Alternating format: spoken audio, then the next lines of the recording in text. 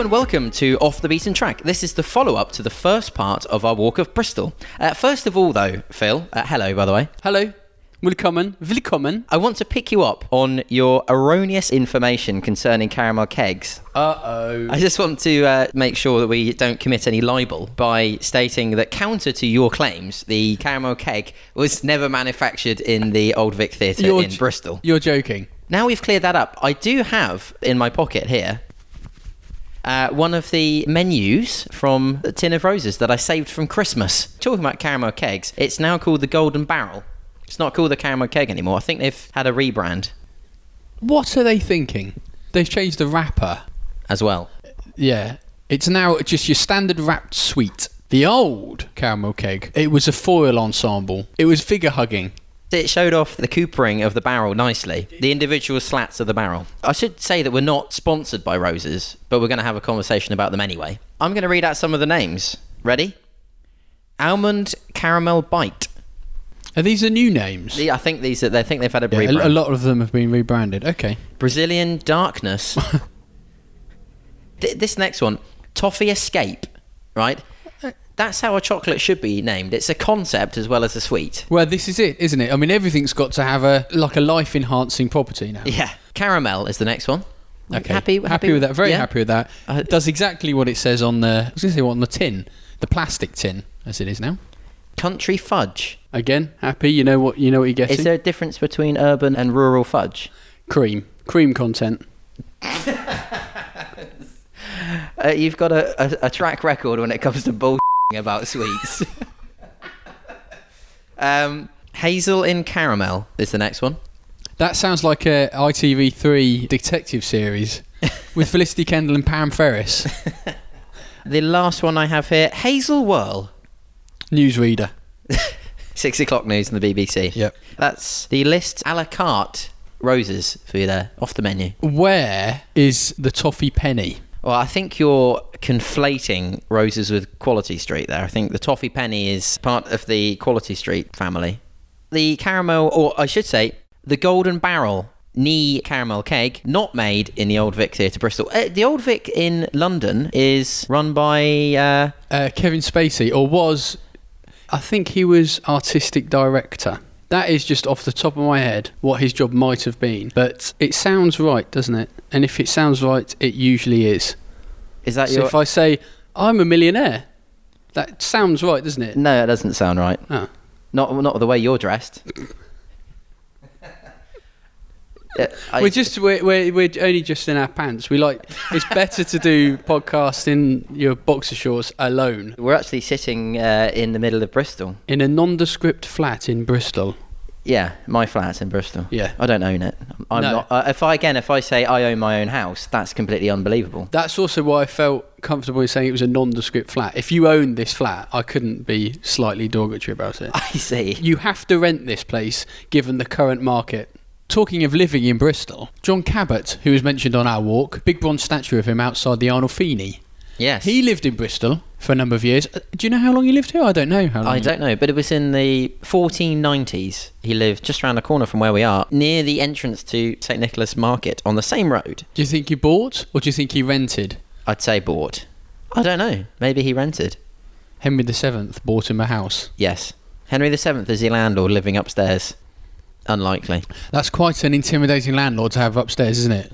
The king of England. Yeah. Surely he must have been busy consolidating his power base elsewhere in the country rather than living upstairs on hand to fix a tap or something. It's unlikely that the King of England would occupy the upstairs portion of a one up, one down in Bristol, isn't it? We don't know, do we? We don't know. We just don't know. This is the questions in history that need to be answered. Yeah. Was Henry VII good at plumbing? Is the... I think he'd do that classic middle-class landlord thing of turning up in a paint-stained old rugby top and pretending that they can do DIY competently. Oh yes, I'll turn up with a 3-step ladder and fix the leak you're having in the roof, and then 40 minutes later the entire flat's 6 inches underwater. Make sure somebody's at home when I come. I'll be around at 8 o'clock, 12 hours later, still going, swearing, hands are red raw. Yeah, not paying for a plumber. Henry VII's mother was 13. When she had him. Mm-hmm. That's probably fairly standard, is it, for the medieval period, I should think? I've also read that he was very frugal. He amassed a huge fortune, but they didn't say how he amassed that fortune. I was thinking maybe swans off the menu, oatcakes. Oatcakes for dinner. Thrifty. Yeah. John Cabot was living in Bristol in the late 15th century. Contemporaries of Cabot. So who else could have been living with him? Possible flatmates. Possible flatmates of John Cabot. Christopher Columbus. His nemesis in many ways. Again, we don't know. Were they friends? They're both Italian. So they have a common tongue, shared interests. Yeah, exactly, yeah. Long walks on the beach in North America.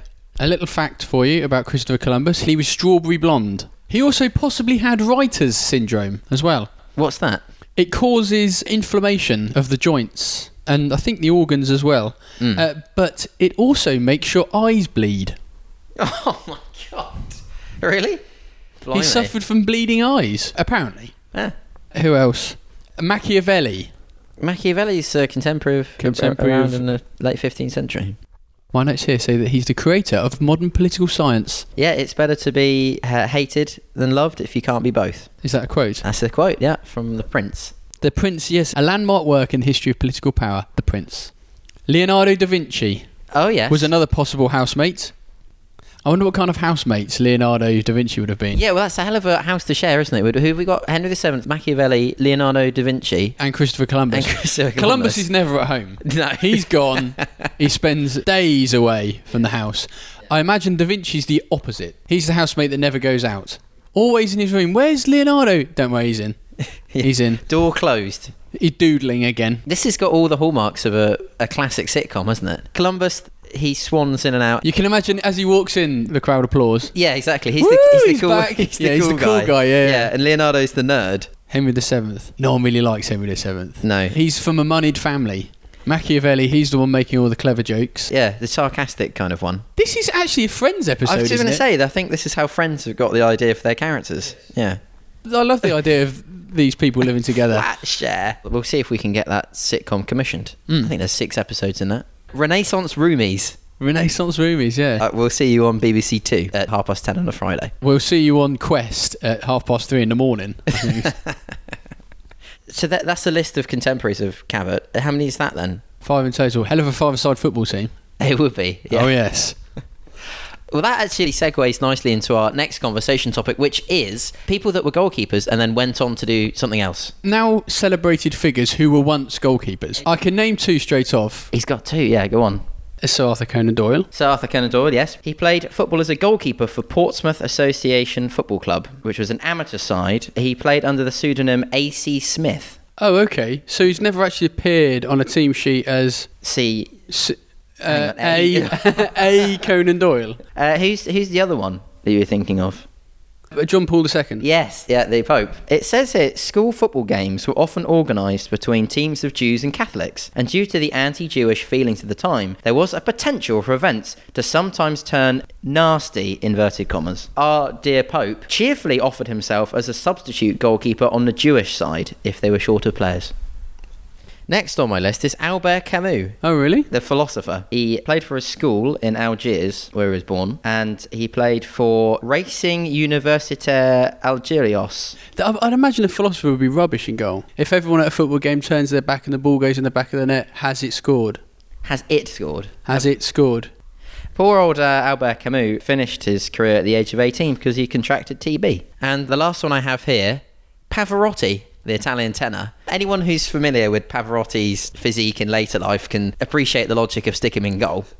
He played in goal for his local club in his hometown of Modena, but was eventually convinced to look for a different career by his mother. Mum says no, hang up your gloves. And stop eating... Just stop eating. There we are. That's celebrated figures who once played in goal. During our walk, we came across a statue of William III in Queen's Square. We mentioned his tiff with James II, whose nickname was James the Bashitten. Yes. And that's inspired us to look up monarchs with interesting epithets. A few that are well known. The first one, William I. William the Conqueror. Mm-hmm. The artist formerly known as William the Bastard. Indeed. Ethelred the Unready, King of England. 978 to 1013. And then 1014 to 1016, double header. Unready meant without counsel or ill-advised. Oh, yeah, not that he's... Permanently unready, turning up at breakfast in his dressing gown and slippers. It's Toasties. I've got some more, which people wouldn't have heard of, I wouldn't have thought. Halfdan the Bad Entertainer. Son of Eystein the Fart. Kings of Norway in the 8th century. Jarls. Regional elites. Regional elites. Indeed. Eystein the Fart. Bad entertainment and a farter. Yeah. Sounds like Christmas. Halfdan the Bad Entertainer was also known as King Halfdan the Mild. His nickname apparently comes from the fact that he paid his soldiers generously but didn't provide them with very much food. Argi Thorlatsson, in his writings Islenderbok, calls him Eystein Speed, usually untranslated from the original Norwegian word fart. He mentions him without comment in his King's List. Ari kept a dignified silence on that one. Yeah, which Eystein was clearly unable to do. I've got another one here. Manuel the Sausage Maker. Oh, goodness. President of Spain in the later 18th and early 19th centuries, from a region in central Spain famous for producing sausages, but it's also a crude reference to his affair with the Spanish Queen Maria Lucius. That has every possibility of being tabloid tittle-tattle. The Sausage Maker, I think really to derive comedy from that would be basest and puerile. I mean, it's like finding the Slevel of the Big Nest amusing. Grand Prince of Vladimir from 1177 to 1212, he had 14 children. Vladimir is a city 120 miles to the east of Moscow. Do you know that? No. I'd never heard of it. 14 children, hence Big Nest. Yeah. And the last one I have here is Ivalo the Cabbage. Yeah. A rebel leader and Tsar of Bulgaria. In 1277, he spearheaded a peasant uprising. Some historians think that it was the first peasant uprising in Europe. Oh, okay. And so cabbage relates to his... Don't know. Cabbage? You don't know? Don't know. We don't know. It's lost in the mists of time. That's not true. We just haven't done the research. So I don't know why he's called the Cabbage. He could be a farmer. But yes. Cabbage grower, cabbage eater. Cabbage man. During our walk, we were also talking about pigeons and seagulls. As we said on the walk, much maligned members of the bird family. The seagull is your favourite bird? Yes, it is, but it's not my favourite raptor. Right. Raptors are birds of prey. They're in a different group. So Is that one you've made yourself, or is it a... No, that's true. This is not the parent hierarchy of animals. No, I spent a long time working on that, as you know. Yeah.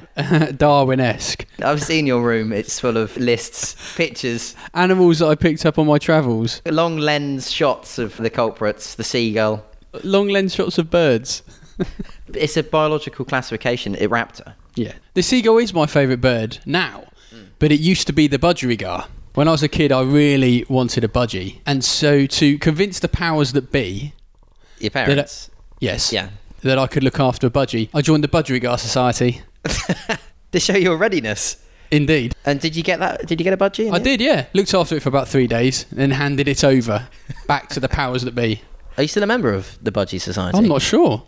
That's a good point, actually. Is it a subscription service, in fact? They've been taking £2 a month out of my bank account for 25 years, and I have nenever noticed. Check your bank balance. Yeah. £2 a month. I'm going to work out what that is. £2 times 12 times 25. 600 quid. Oh, that's a lot of budgies. £600 worth of drill. You could still be a member. I can't believe that I am. Is there a Seagull Society? I'm going to look it up. We're going to have a look. No, nothing. Nothing as far as I can see. There's only an RSPB entry. Birds by Family Gulls. There we are. And on that, I think, sad note. Well, for me, it's happy because I don't like seagulls. But for you, it's sad because you're a big fan.